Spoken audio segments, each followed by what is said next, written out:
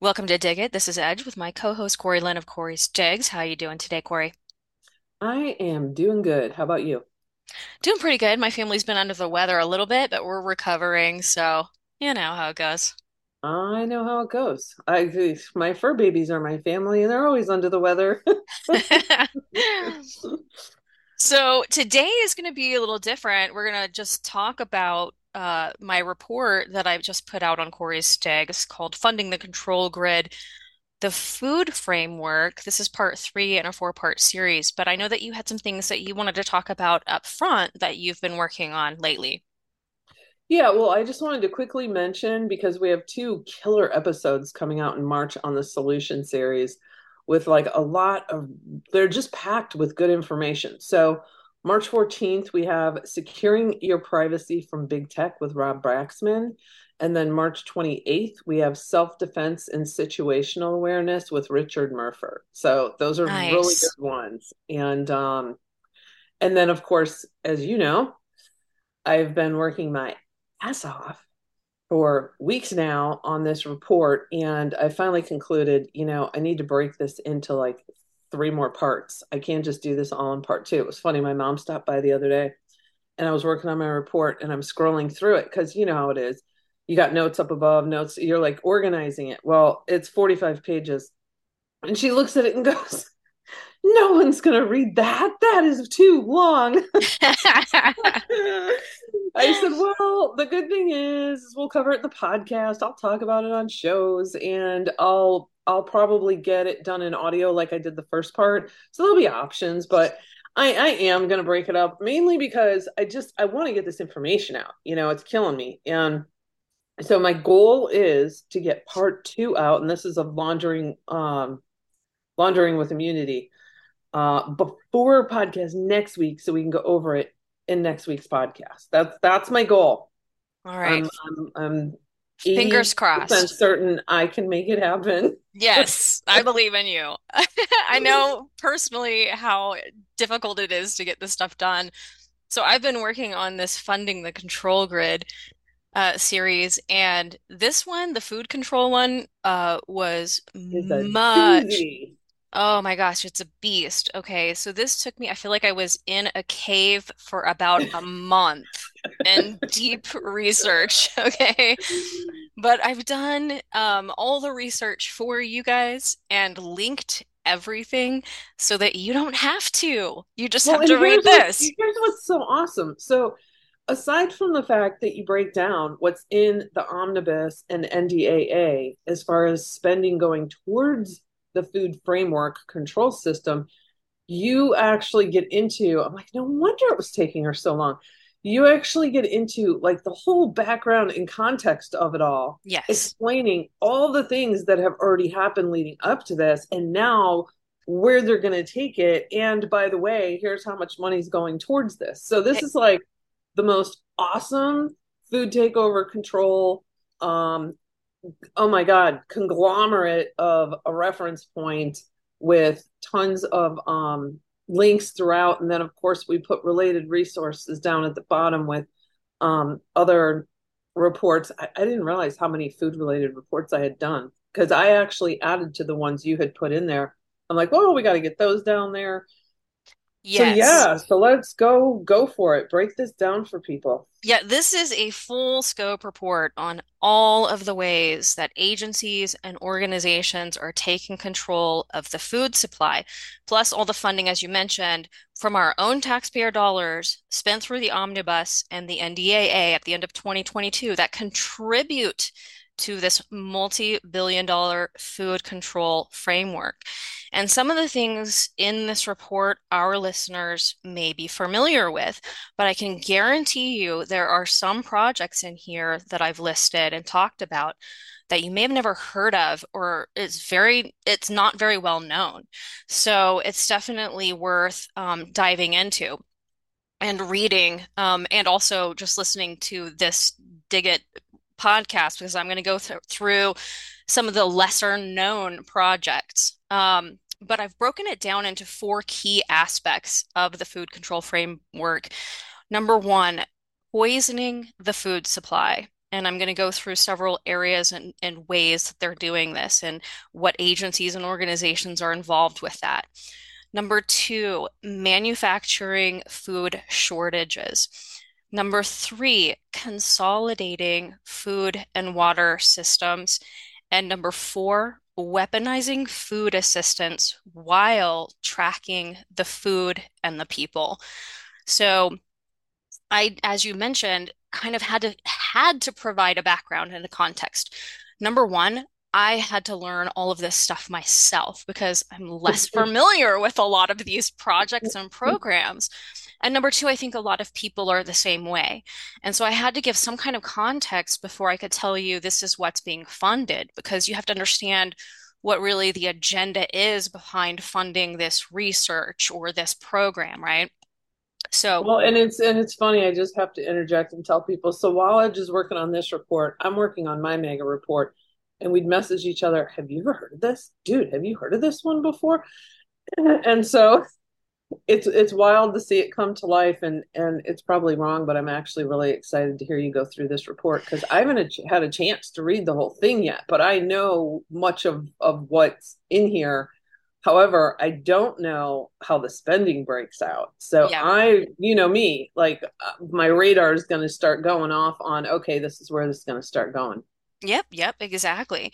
So just to quickly gloss over, we know genetically food, engineered food has been in our food supply for decades now, but people really need to expand their understanding of what falls under that umbrella now because is this entirely new generation, next generation of genetically engineered food on the market. And this includes even recently in 2022, the FDA approved cattle using CRISPR technology that was genetically modified. So this cattle has been approved for public consumption. So people need to understand that this umbrella for genetically modified foods is really not the same concept of what genetically modified foods were a decade ago, right? Right. And Yeah. we, Gene editing and genetically modified are two entirely different things. And I know I've explained this in the past, but I can explain it in like a 20-second nutshell. Is genetically modified is they're actually putting something new into it, like new DNA into it to morph it, to allegedly protect it from, various things or make it a more desirable vegetable or produce or cattle, I guess. And gene edited is where they actually take CRISPR and they splice it and they remove a piece, allowing it to naturally morph. And of course, they've done no like long-term clinical studies on this at all to see how that could affect a human being because you're literally altering the makeup of something.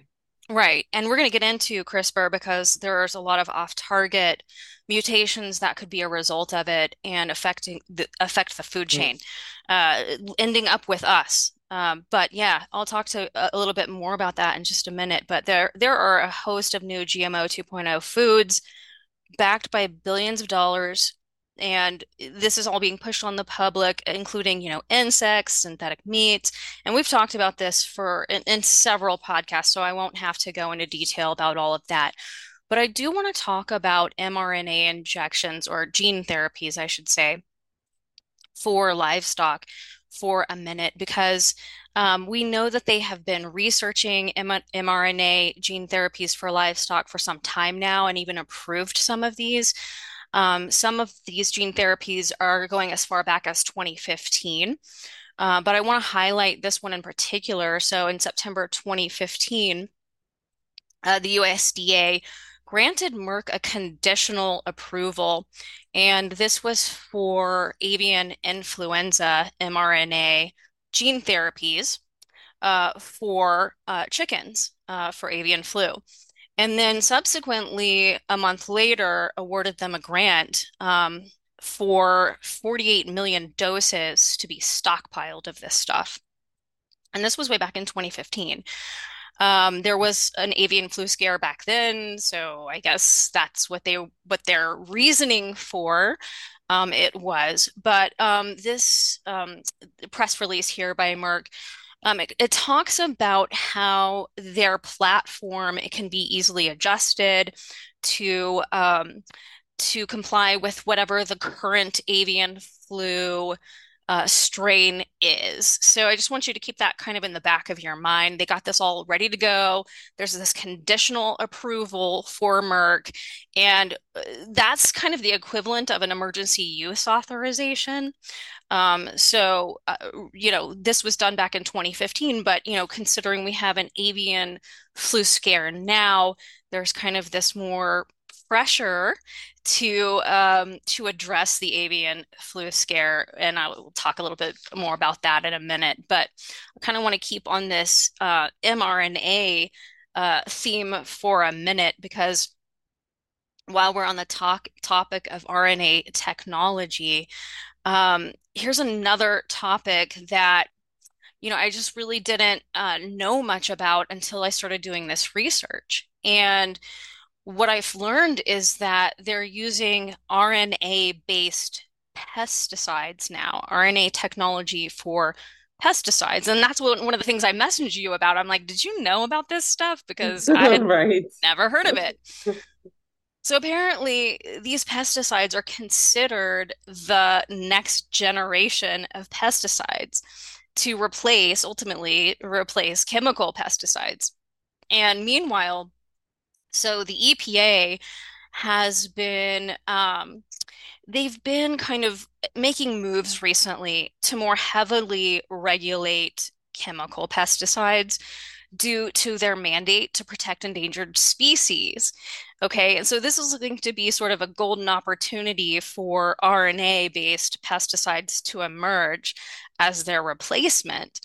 And the EPA had already approved Monsanto's RNA pesticide back in 2017. This was for corn, and has since approved several other RNA-based pesticides since then for crops including corn, cotton, potato, soybean, papaya, and plum. So the COVID mRNA jabs, all of the money that was put into that really lowered the cost of manufacturing and producing this RNA technology, which has sort of created this boom in this next generation of RNA pesticides. I have And to ask you, in your report, did you tie this to Codex? If you did, I won't say anything until you cover it. Otherwise, I yes, could interject. well, not about pesticides, but yes, Codex is definitely in the report talking about how they're changing the categories to include insects, among other things.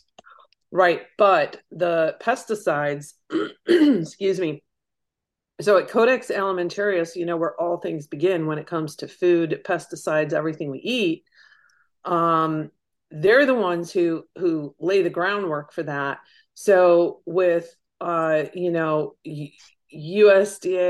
FDA, EPA, with any of them chiming in or making new mandates, it's coming out of Codex Alimentarius first.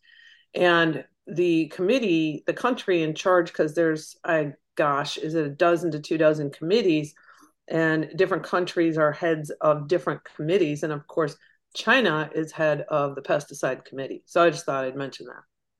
Oh, Oh, yeah. and Monsanto, since you mentioned Monsanto, Hmm. they flood those meetings. They're all part of that. They are allowed at the Codex meetings. They've got a whole I can't remember the name of the group right now that basically lobbies on their behalf. So Wow. So Monsanto's is helping us to determine what is acceptable to eat for the entire global population. That's reassuring. right. And China. Okay, Ay, ay, wow. ay.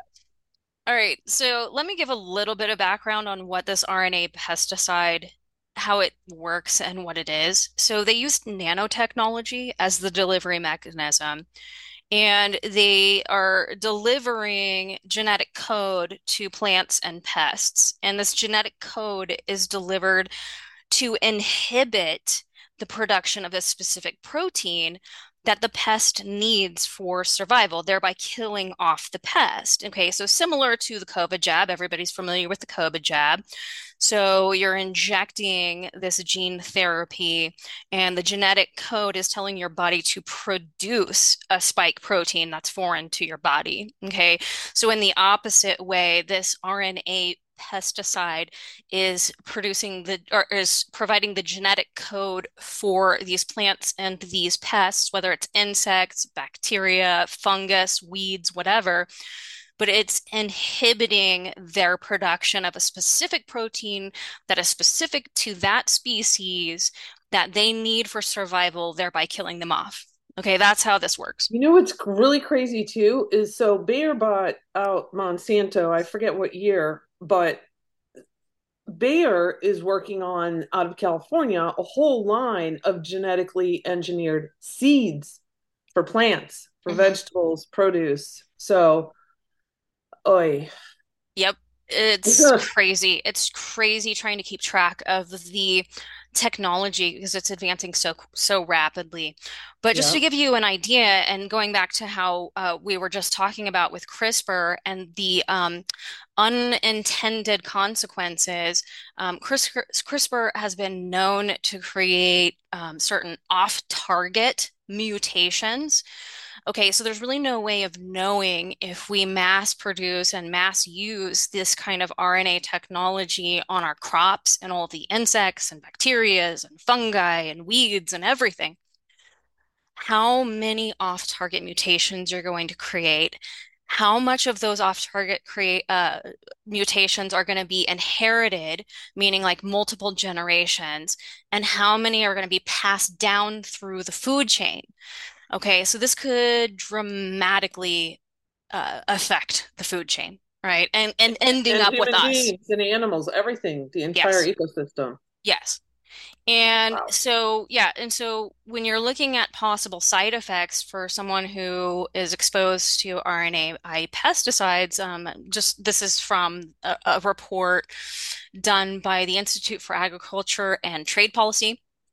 Anyways, they talk about some of the possibilities, meaning possible allergenicity, toxicity, changes of nutritional composition, as well as some immune responses, some adverse immune responses, and not just in humans, but throughout the food chain.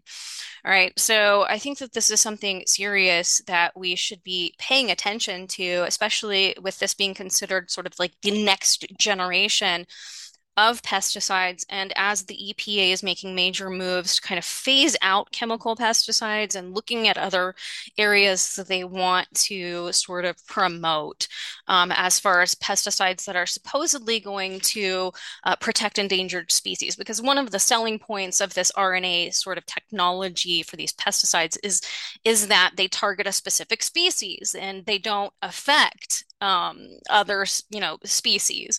But we just talked about how that's kind of we just kind of debunked that because we don't really know how much how many off-target um, mutations could affect other species. So, anyways, You know where my mind goes, like when I'm listening to this, is I just picture the globalists all going off to their islands while they clear the fields here. I mean, you know, yeah, where are they going to be? Because they're not going to be eating this stuff. no, they got bunkers underground, right? They all Huh. got Why bunkers would they do underground. that when they can go have their own island? Yeah, I mean, they're yeah, all set up along the Caribbean. yeah, exactly. All right, so in the next category, which is the second aspect of the food control grid, I talk about food shortages, and I'm not going to go through every single one of these bullet points, but just really quickly to kind of give you background and context. I mean, we know that Joe Biden, NATO, G7, European Union, World Bank, USAID, they've all said that there will be food shortages in 2023. They've said it emphatically, as though they know it, as though they are part of the plan to create these food shortages. And then throughout 2022 and into 2023, we've seen this major uptick in fires and explosions, particularly targeting our food supply, but also critical infrastructure, indicating sabotage, which is also contributing to the food shortages. But I want to talk about and focus a little bit on the avian flu for a minute, because the media continues to blame avian flu for the scarcity and high prices of chickens and eggs. And so I want to kind of break this down and give people an understanding of how they are running this operation. So far, at least 58 million birds have been killed off, and this includes 40 million egg-laying hens. Okay. And so what they've been doing, here's how they've been doing it. So the departments under the USDA, such as APHIS, this is the Animal and Plant, um, the Animal and Plant, uh, Wish I could help you out there. I can't think of it either. Animal Plant Health Inspection Service. Sorry. Okay, that took There me a you second go. there. All right, all right. So under APHIS, they are mass testing for avian flu, and they are using PCR tests for this. Okay. So, for example, the National Animal Health Laboratory Network, which is about a network of about 60 labs across the country, and they've conducted themselves over 170,000 PCR tests in 52 labs in 39 states. Okay, so they're mass testing using PCR tests. Yeah. So based on the percentage of false positives in humans, where does that leave us legitly? I mean, the whole thing Bingo. just, yeah. Okay, so I want to break this down a little bit further, but yes, so everything that we know about PCR tests during COVID, the mass testing of PCR using PCR tests on populations with very low infection rate, that did produce false positives and boosted their infection numbers, right? Okay, so now they're using this mass testing using PCR tests for avian flu. But it gets worse than that because if a single bird in a flock tests positive for avian flu, even this is the USDA's guidelines here. So, right here, they're talking about presumptive positive cases. Okay. If a single bird is tested using a PCR test, even without the presence of illness, then that is considered a presumptive positive case. Of And course it is. with presumptive positive cases, the entire flock is killed based off the presumption of infection. So I've just listed an example here of how a flock had a presumptive positive test result, meaning that the entire flock had to be killed, to show you that this is how they're running the operation. So they're mass testing birds, and if one is positive, then the entire flock is killed, and it doesn't have to be um, even with the presence of any kind of illness, but just a presumptive positive PCR test. So that's how they're doing it. And my Yeah. question is, how many millions of birds have been killed unnecessarily from false positive PCR tests? Probably all of them, Yeah, honestly. yeah. And so now I want to go, Honestly. I I'm want to, not buying that there's even a bird flu going on right now. I mean, the whole thing is a shit show. with everything we know about COVID and how that hoax was ran, it's really hard to trust anything now. But going Mhm. back to this mRNA approval for Merck for avian flu, because it does seem that the USDA is poised to mass vaccinate chickens with these mRNA injections, but they're holding off right now. the latest news is that, some countries are actually starting to vaccinate their chicken population.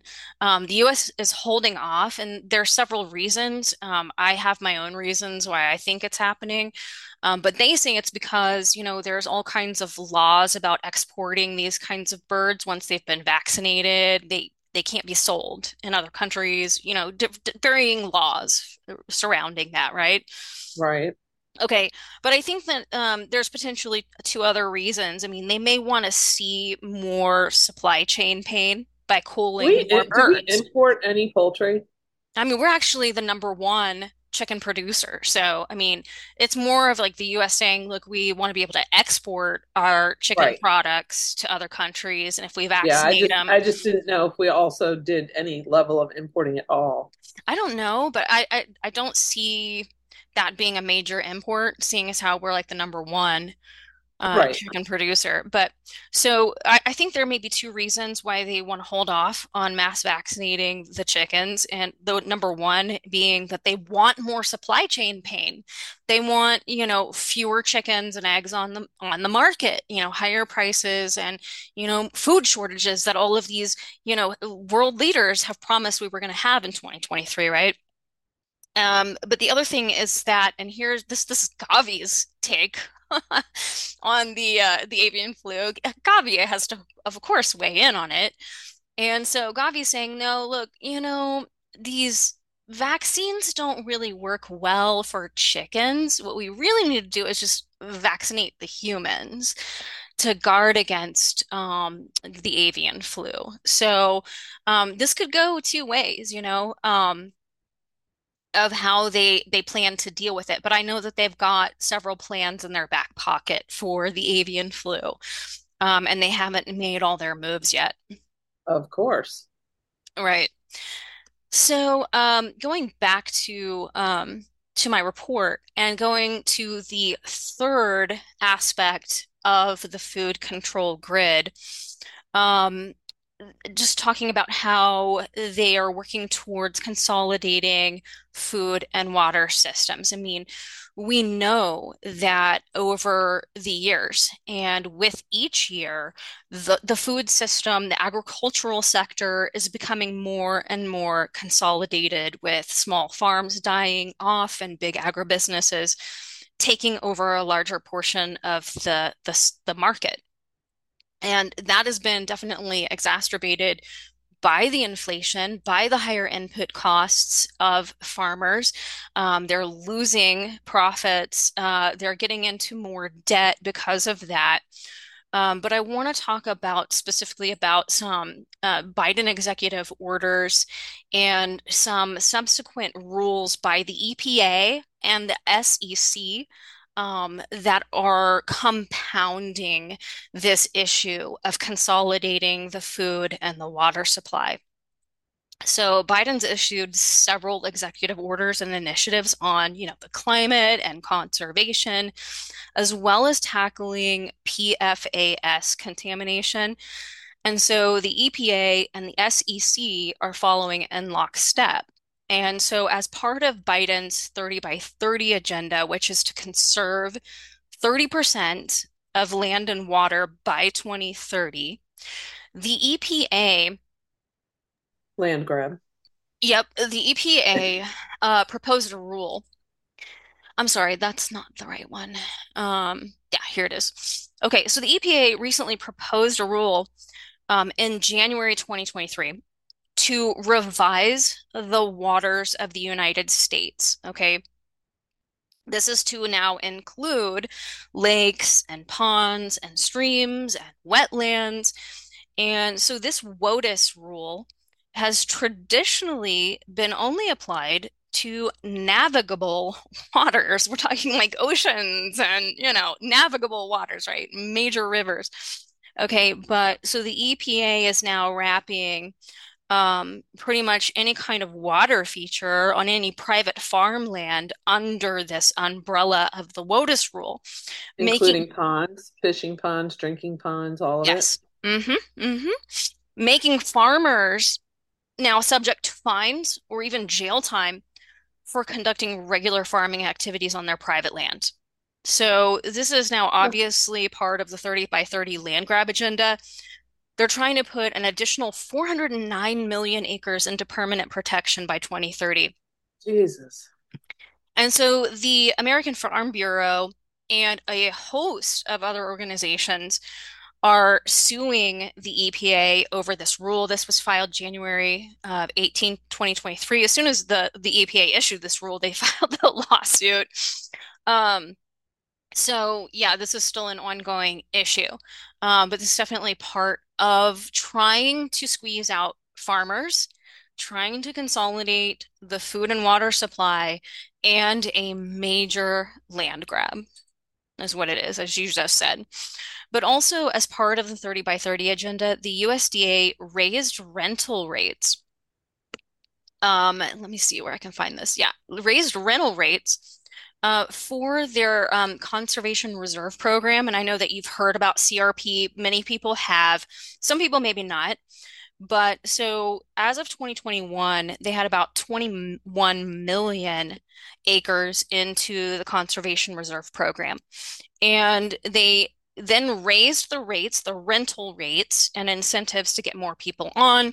They've added 5 million new acres. Some of those acres actually dropped off of the program. So I'm guessing around 22, 23 million acres that they have enrolled in the CRP program total this year. But just to give people a background, the CRP program pays rent to farmers for not growing food on their farmland, on a portion of their farmland. Okay. So estimations for the cost of this program are around $300 million per year. So we are paying with our taxpayer dollars $300 million a year to ask farmers to Not to provide us food. not to produce food. Okay. Yeah, this is so I was pulling up some other stats while you were talking on the last point, and then right as you started this one, I hit this article from 2019 where they're saying at that time more than 140 million acres in federal farm conservation programs, but then they talk about 900. The 2017 Census of Agriculture revealed total farm acres in the US, including pasture, cropland, and woodlands, at 900 million acres, 40% of the country's entire land area. So you're saying how many millions are they saying are in this conservation program right now? Okay, the last estimate that I had was from this report. I think it's in this link right here. Let me check. Yeah. Where it said in 2021, they had about 21 million acres of farmland. And these were for rental agreements for 10 years at a time.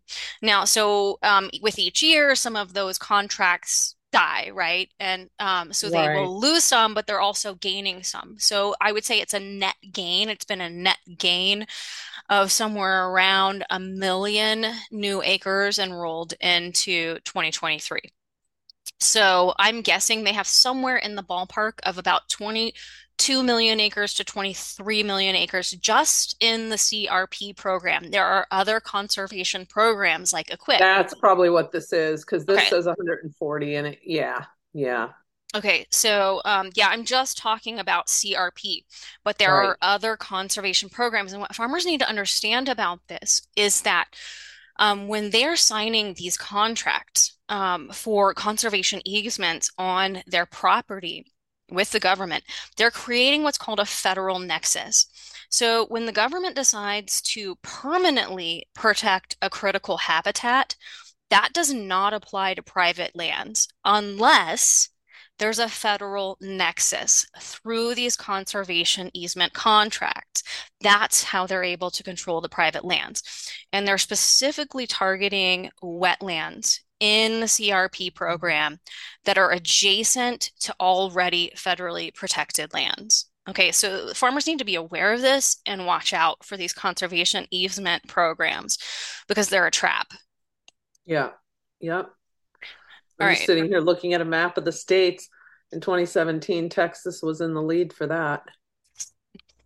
Yeah, I wouldn't be Well, surprised. Okay, so Biden issued another executive order that I want to talk about, And this was related to climate disclosures and climate related financial risk.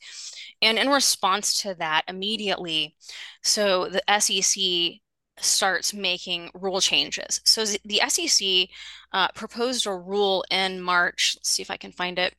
Yeah, here it is.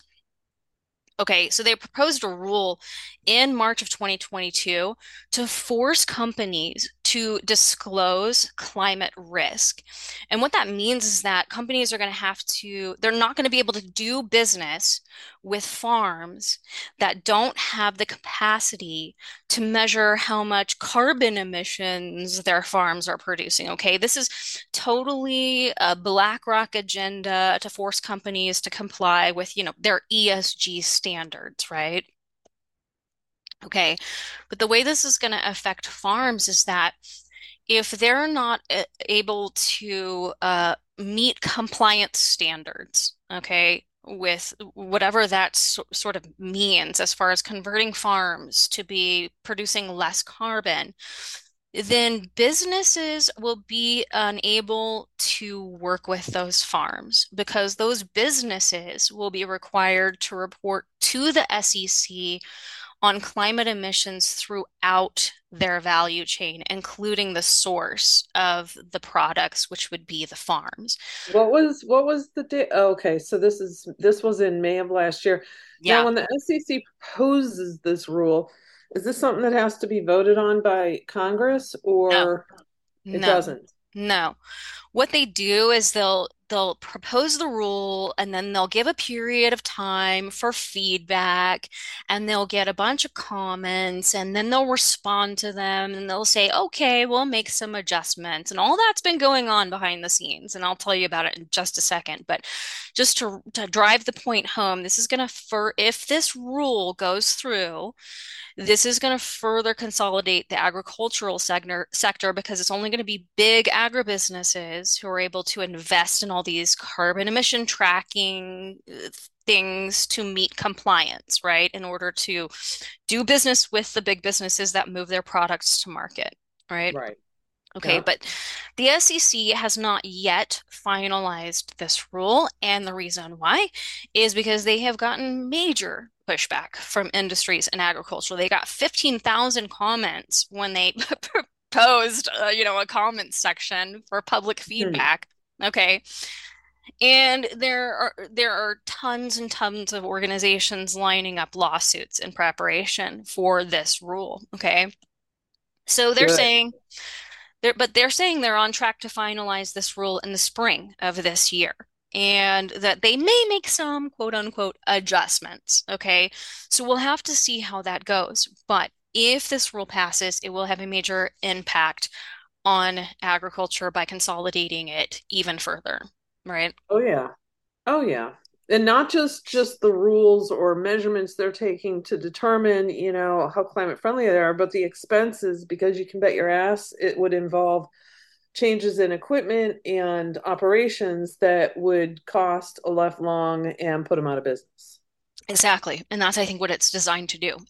Yep. I think it's designed to further consolidate the agricultural sector and other sectors. I think it's a small business killer across the Yep. board. Oh yeah.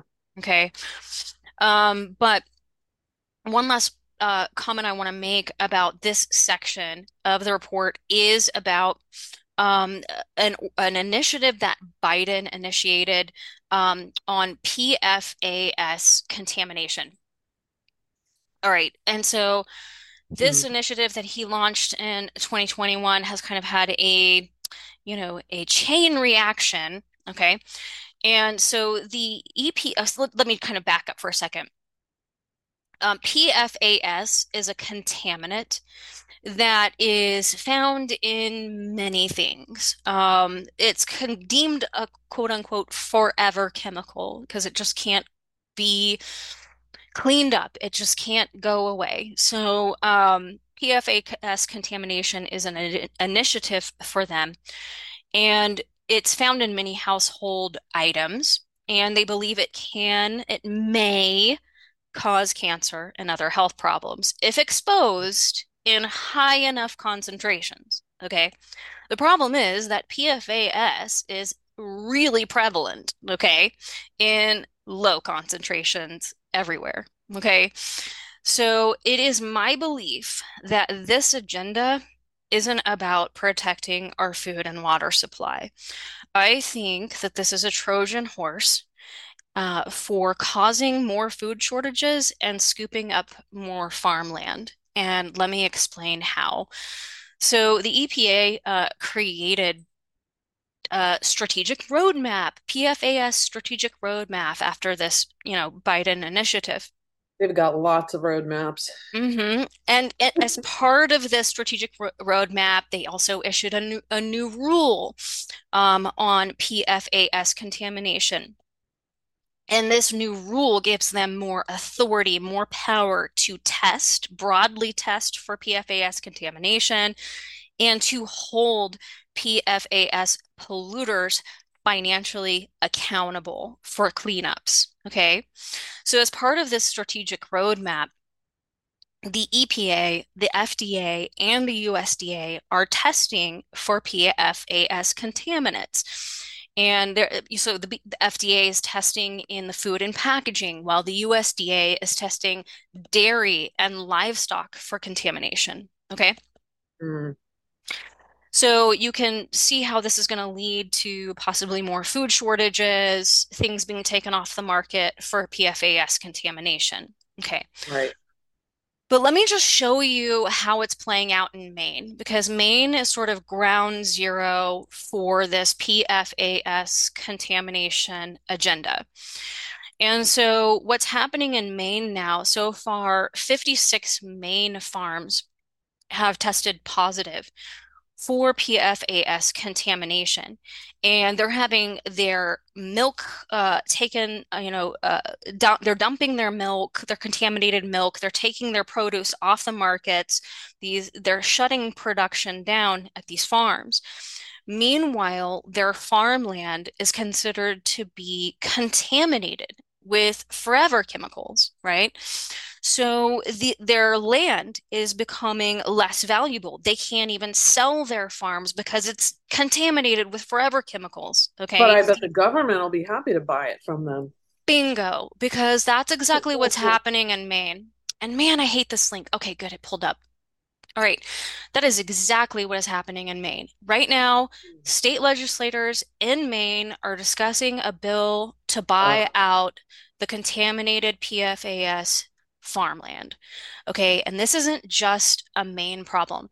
This is an everywhere problem because this PFAS contamination testing is going on throughout the country. And the American Farm Bureau is warning that this could be a widespread and devastating initiative for farmers in the is country. this going to roll through other areas, other industries, other Yes. buildings, the Uh, housing market, mhm, if it's in our homes and yada, yada, yada? mhm, mhm. Yeah, I foresee that happening for sure. Hmm. Yeah, it definitely Tear down looks. this building and put up tiny little residential with retail on the first floor in your 15-minute city, and there's your bikes over there if you need to go somewhere. Yeah, and just I understand some people would say, look, PFAS is terrible. It's a terrible contaminant. We need to get rid of it. Okay, I understand that. But what I also need you to understand is that the standard before the Biden regime came into office was 70 parts per trillion, okay, was the acceptable amount. And since then, the EPA reduced that to zero. So essentially, even picking up the most minuscule amounts of PFAS contamination, Wow. they can, you know, do all of the things that they want to do as far as holding polluters accountable and deeming land and crops and milk and livestock to be contaminated. And then they'll just, Gates will go in and set up some solar farms on the land. Hmm. Yeah. All Ugh. right. All right. So going back to the report. I know this is lengthy. Sorry, guys. There's so much important information in here. It's vitally important. Keep on rolling. I don't All care if right. we go over. All right. So, talking about tracking and controlling the food supply, this is the last key area to focus on with regards to the food control grid. So they are weaponizing food assistance programs and while they're tracking and controlling both the food supply and the people. So right now, there's about 41 million people enrolled in SNAP. So this is the SNAP program, which is by far the biggest food assistance program that we've got. It's okay, so enrollment, just to give you context, enrollment in the beginning was 2,878,000 people, and it cost us about 250 million a year. Okay, we are at here, the latest information, 2022.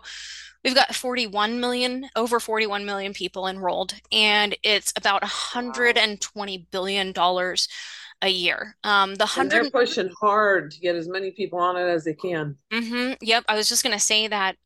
So with this new initiative, and you wrote about this in your report, your Food as Medicine report, where Mhm. there's this new Biden initiative to get more people enrolled into SNAP by considering food medicine and by the physicians diagnosing people and funneling people into food assistance programs.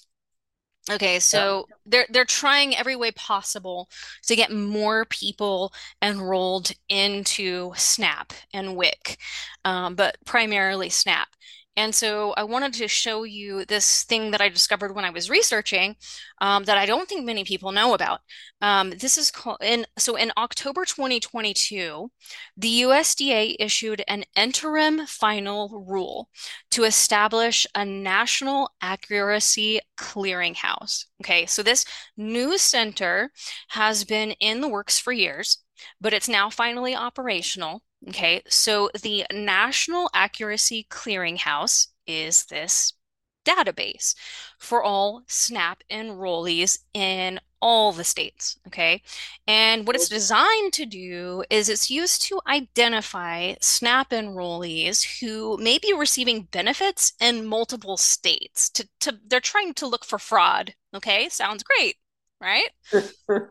Except, so except what they're actually doing is they are creating a digital ID infrastructure to link to SNAP benefits. Okay. Yep. And I found this way down on the bottom of this rule here, creating this new center. Okay. So what the way they're doing is they are using what they call a privacy preserving record linkage process to create a cryptographic hash and generate a participant ID that can then link the enrollee's personal documents to their SNAP benefits. And that participant ID can be used to identify that SNAP enrollee across multiple databases. Okay. This is the Well, it's same. privacy preserving. Mhm. This is the same technology that's used to preserve transaction records for CBDCs Yep. and for COVID passports. Okay, so this is the Yep. digital ID infrastructure that they are creating to link it to SNAP enrollees, in my opinion. Oh, absolutely. Yep. Yeah, so people need to be aware of that one. So one last thing, before I roll into the the omnibus and the funding is that in November 2022, the FDA, let me see where I can find it. Oh, let's see which one is it? Oh, I don't think I have this one here. Okay, sorry. Sorry, I have so many notes. In 2022, the FDA issued a final rule on tracking foods. Um, yeah, here it is. Okay. And so this tracking foods rule, okay, it's basically a system for end-to-end tracking using distributed ledger technology for the entire food supply. Yep. There's I wrote about that one when they dropped that too. Yeah, they're starting out with a list of foods. And let's see. Yeah, here's the list here. Okay, so they're starting out with this list here of foods, but they'll tell you themselves that this is not the plan. The plan is actually to implement this ultimately throughout the food system. So what they're doing is they're using distributed ledger technology and they're creating let's see. They're tracing it from seed to plate. They're Yep. tracing like from coffee bean in the fields all the way to grinding it in your kitchen. Yeah, they're using like traceability lot numbers, it's blockchain, and then you track where it goes from you like you said, from seed to plate. That way, if there's some sort of foodborne disease outbreak, hmm then we know exactly where to trace it back to and can isolate it and protect everyone. hmm Yeah. Yep. All right. So let's get into the This funding. I know this is where is the you, fun yeah, part for that's the me. fun part for you. Okay, so at the top part of this section, I've outlined really the major players, key agencies, programs involved in the food control framework, and how much funding they got. Just so people know though, the 2023 omnibus bill reaches 1.7 trillion and the ADAA defense bill is 858 billion. hmm So of that you've got how much for just the food and agricultural programs? 242 billion, of which Um, discretionary programs reached 25.5 billion, an increase of 737 million. And I will tell you, a big chunk of that is SNAP. Okay. yep, I noticed that. hmm Yeah, yeah. Big increase. So I go through each of these agencies and then I'll talk about them further down below. If you're like, who's the Agency for Toxic Substances and Disease Registry? Well, I'll talk about it at somewhere else in this report, but it's giving you an idea of how much funding they're getting. And I will tell you, practically all of them are getting increases in funding, and this is billions and billions of dollars going to them. The only one that actually got a decrease in funding Yeah, that's interesting. was the USDA, and I'll explain because COVID money has run out. Okay, so they got a gigantic boost in COVID funding from Okay. those two major stimulus COVID packages that we crammed through. And a lot of that was basically they were enrolling more people in SNAP, um, Mm, who lost their jobs and couldn't afford groceries and blah, blah, blah. So that money is running out. All right. okay. And so now, so it's actually kind of a decrease, although it's way above, pre-COVID levels, right? Gotcha. All right. So, getting into the first aspect of the food control grid, which is poisoning the food supply, there are a number of agencies like APHIS, which we just talked about. They get 1.17 billion. This is an increase of 61 million. They are heavily involved in the avian flu outbreak agenda of mass testing for avian flu. They actually got 64 million specifically for that agenda. Mm, So, the Agricultural Research Service, this is part of the USDA. That does all the research. Actually, one segment that does the research. There's NIFA as well, which I'll talk about. But the Agricultural Research Service got 1.74 billion. They use that money to fund crazy research, including testing bats' susceptibility to COVID. Okay, and this is like oh boy. recent, this is like ongoing. Okay, that's Wow. gonna work out well. But they're Mm, testing for mRNA vaccines for livestock for swine fever, salmonella for chickens, viral infections for chickens. They're even doing research on RNA-based technologies for these new next generation of insecticides that I just talked about. good God. So NIFA is another area of the USDA that does a lot of the research. They got 1.09 billion. This was an increase of 42 million, and they also are very involved in funding mRNA vaccine research for livestock, including at Iowa State University, to prevent bovine respiratory syncytial virus. So, Codex, which you already talked about, and you've written about, they got 4.92 million, and they're responsible for basically setting the standards for the global food supply. And they recently have introduced categories to these food standards, including dogs, rats, and insects. So, Oh, yeah. okay. So let's see here. I wanted to talk about this one right here because you've actually written about this. Um, so the omnibus actually does talk about the National Bio and Agro Defense Facility. Okay, this Mm, is a BSL-4 laboratory that yeah. studies zoonotic diseases. So they are capable of handling the most deadly and transmissible zoonotic diseases. And you wrote about this report when the news kind of came out, and this lab has been under construction for some time now. They completed construction in December 2022, and the omnibus talks about how the DHS is handing over ownership to the USDA now to make this facility fully operational somewhere in the time frame of spring 2023 this year. Okay.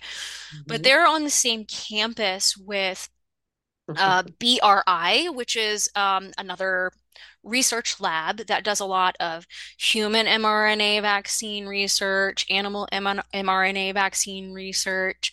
They've even invented a new nanotechnology to create, quote, the next generation of mRNA vaccines. So Oh, goody. this biolab, BSL-4 biolab is a hotspot.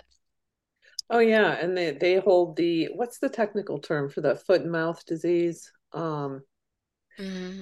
I can't They remember. hold the samples of that there, which is very dangerous. They're in the meat belt, so Hmm. not good. Yeah, yeah. And so one other thing I wanted to talk about here is that the EPA is transitioning away from chemical pesticides, as I talked about, and kind of moving towards this next generation of pesticides, in my opinion.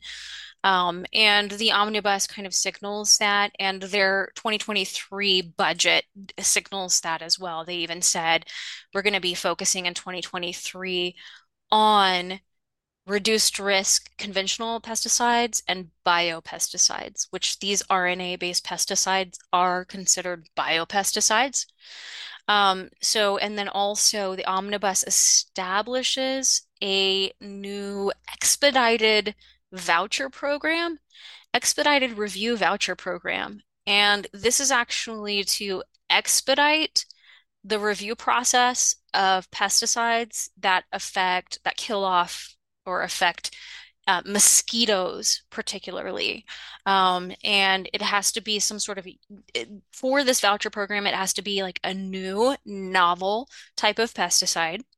And so these novel RNA-based pesticides, using CRISPR technology, could be eligible for this expedited review program. Mm-mm-mm. So going on to manufacturing shortages. Sorry, I'm trying to keep up with my notes here. There's just so much. Um, so I'm the looking stuff up while you're talking, so I keep muting it. Okay, so the USDA's Food and Agricultural Defense Initiative received 41.5 million, and part of that goes to food and agriculture and goes to the food and agricultural integrated activities received 41.5 million, and part of that goes to the Food and Agriculture Defense Initiative. A lot of big words to try to cram in. So FODI is part of USDA. Okay, this part of USDA is focused on like biosecurity risk, natural disaster, cyber threats, just shocks to the food system, basically. Okay, and one segment of FODI is this National Animal Health Laboratory Network, which is 60 labs across the country that is heavily involved in the mass testing for avian flu. Okay. So just kind of breaking down how they're funneling this money to various agendas. So the omnibus also sets up 5 million for the USDA to carry out PFAS testing. And this PFAS testing is for soil, water, agricultural products, and it's also designed to mitigate. This funding is designed to mitigate the impacts to farmers for whatever livestock or crops they have to just dump because of so-called PFAS contamination. But I'm telling you that this is going to be a much bigger issue going forward. And what I foresee, I guarantee the upcoming farm bill, which is set to pass, well, the old farm bill expires in September. So that's when it's expected, the new one is expected to pass. And this is for 5 years, funding 5 years of these Wow. programs. I guarantee they're going to allot billions towards this PFAS testing program and paying off farmers who've lost, their crops or their cattle or their milk from so-called PFAS contamination.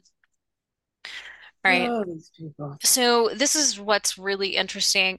Um, on page 107 of the NDAA, so the Secretary of Defense is required to create a center of excellence for environmental security. Doesn't that sound good? Oh, yeah. Oh, yeah. Okay, so this center consists of civil and military operations focused on managing food, water, and energy shortages, as Mm. well as the fallout from those shortages, which may include economic, social, political, or national security events. That's ominous to me. Oh, yes. Yeah. Oh, yes. All right, so moving on to consolidating water and food systems. In this section, I outline about half a dozen different agencies and funds that are receiving billions of dollars to put farmland out of production and put more acreage under federal protection as part of Biden's 30 by 30 agenda. They are particularly focusing on wetlands, and there's billions going towards this. Mm. Okay. Also, they set aside 8.5 million for urban agriculture, aka indoor vertical farming, which you've written extensively about. Yeah, so the EPA gets 10.1 billion. This is an increase of 576 million. Yeah, an increase of 576 million, including an increase of 72 million for enforcement and compliance programs. Okay. Now, the EPA has set aside in their budget 126 million for this PFAS agenda to research and test and prevent and clean up and Yeah. Clean enforce up that which cannot be cleaned. and hold those PFAS polluters accountable and all of That's that. right. That's right. If we're going to hold them accountable and we have household items with it, what about all the manufacturers that we know the top shareholders are BlackRock and Vanguard? What about those products? Are we going to hold those people accountable too? Right? Especially since they're in our homes? Hmm. Mm-mm-mm. Okay, going on to outbreak and supply chain tracking. All right. We're running over That's Simon here. okay. Okay, so outbreak and supply chain tracking. The FDA received, well, they received a total of 6.5 billion, 3.5 billion of that being discretionary funding with an increase of 226 million.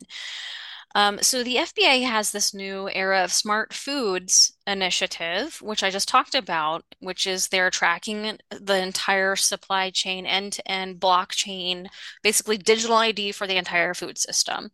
So that agenda is getting 20 million from their funding. Hmm. Okay. The NDAA established a national strategy for distributed ledger technology, and we've talked about this before because I wrote a report on it. But with regards to the food supply, the use cases that this national strategy is supposed to research is for supply chain tracking, not just digital ID, but delivery of public services, which I believe may include like food assistance programs like SNAP, as well as supply chain tracking. And then also they are doing a pilot program for artificially enabled tracking of the food supply chain, artificially intelligence enabled tracking of the food supply chain. Mm. Say it isn't so. Yeah. I'm just sitting over here looking up how many acres of wetlands and how many acres of this and seeing how many acres these guys are going for. Okay. Go ahead, This continue. last section here. What I've done is I've broken down all of the domestic food assistance programs and all of the international food assistance programs that we're funding. And Hmm. so there's literally hundreds of billions going into this, primarily to SNAP, which SNAP got 153.9 billion Crazy. to go through September 2025. But there are, half a dozen other ones, other programs as well. And then we get into all the international food programs. And what I've done in this report, and I provided all the links, is that all of these international organizations, whether it's FAO, which is the Food and Agriculture Organization of the UN, One of the or creators, along with the WHO of the Codex Alimentarius. mhm, or the World Food Program, which is another UN organization, or the World Bank, all of these guys, or Have immunities USAID. and privileges. Yes, yes, have Just immunities and had to throw privileges. that in. Yes, and they are all heavily involved in humanitarian assistance programs that are linked to biometrics and digital IDs. So I've linked it all where you can see Whose how they've been doing this. whose documents are totally inviolable. Yep. Yep. And then the last thing that I talk about is Ukraine aid. And I know that's a touchy subject, but because we have no idea how much of the $100 billion, plus in US military and humanitarian aid has actually ended up in the Biden crime family's pockets, in the pockets of corrupt officials. But let's just assume a tiny fraction of this I was actually humanitarian aid. poking, I was poking around in that the other night, and I actually have some information I'm putting together on that. Hmm. Every now and then I get burnt out on my report and I got to sidetrack myself to something else. Yeah. I hear you. I know. It's like I need a brain I'm like, break. wait a minute. This thought popped in my head, and I'm like, sure as shit, I'm right on the money. So now I got to look up this and I got to look up that. And Mhm. I'm going to have to either write this up separately or just add it into the report I'm working on now. Yeah, but Ukraine is a perfect testing ground because what they're Hmm. doing is, of the tiny fraction of money that is actually ending up, in the hands of the Ukrainian people, what they're doing is that humanitarian assistance is given to them through their digital IDs, the DIA system. Okay, that Right. USAID created for Ukraine just prior to the war, which is like perfect timing, right? Hmm. Okay, and then now USAID says, well, now we're going to actually start exporting this whole program, this digital ID program that worked so well Yeah. in Ukraine. We're going to start exporting that to other countries. I was looking at that the other night too. Oh, Yeah. and they got, which by the way, USAID, the State Department, and related agencies got 81 billion through the omnibus. 16 billion of which went to sort of like humanitarian aid, food, water, environmental programs, all of that. But you know that it's this agenda to implement a Hmm. control grid, Yep. connecting food assistance to like a digital ID infrastructure. With all these wonderful government programs that you can now access right Right. from your cell phone. Right. And Hmm. just kind of closing thoughts. I need to reiterate this is that this year the Congress will pass the Farm Bill. So the old Farm Bill is set to expire in September. This is a bill that passes only once every 5 years, and it's massive. It doesn't just cover agriculture, it covers everything we've just discussed, from researching mRNA gene therapies for livestock to paying rent to farmers for not farming on their land to food assistance programs like SNAP, which will make up about 80% of the entire funding for the Farm Bill. So it's by far the biggest program. We need to pressure lawmakers to defund and scale back as many of these programs as possible in this upcoming Farm Bill, which they're in the process of negotiating right now. Mm. And beside that, as we've talked many, many times on this podcast, we need to focus on self-reliance because lawmakers right now are trying to funnel more people into food assistance programs, into this food control grid. We need to be focusing on self-reliance, growing our own food, networking locally with farmers, because controlling the food is their gateway to Oh controlling the yeah, people, unless we become absolutely. self-reliant. Bombshell of a report, dude. Very, very well done. Ah, thank you. Thank you. I feel like, just living in a cave and deep research for a month paid Oh, I off. know. Believe me, I know. I've been doing it for 2 months, and you're like, finally done with part three. I think I'm going to take a week before. What's part four? Don't we have one final part to this? Yes, and this is the last one that ties it all together. It is the technological infrastructure. Mm. So all the investments going into distributed ledger, CBDC, digital ID, 5G, even Good some other Lord. even some other things tucked in there that I found out about. So Directed basically, energy weapons. we have the biomedical, the psychological, the food, and then the digital ID. That's where the bulk of this money is going. And you add that into the infrastructure bill that I had done. And you know what I really wanted to break down is uh the climate one they passed. Is it the Inflation Reduction one that was all Yes. about really Hmm. about climate? Yep. Yeah, I really, really am itching to break that one down, but I can only handle so many projects at a time. One thing at a time. Or 10. Yeah, yeah. All right, guys. Well, thanks for sticking around and listening to this important report on the food control grid.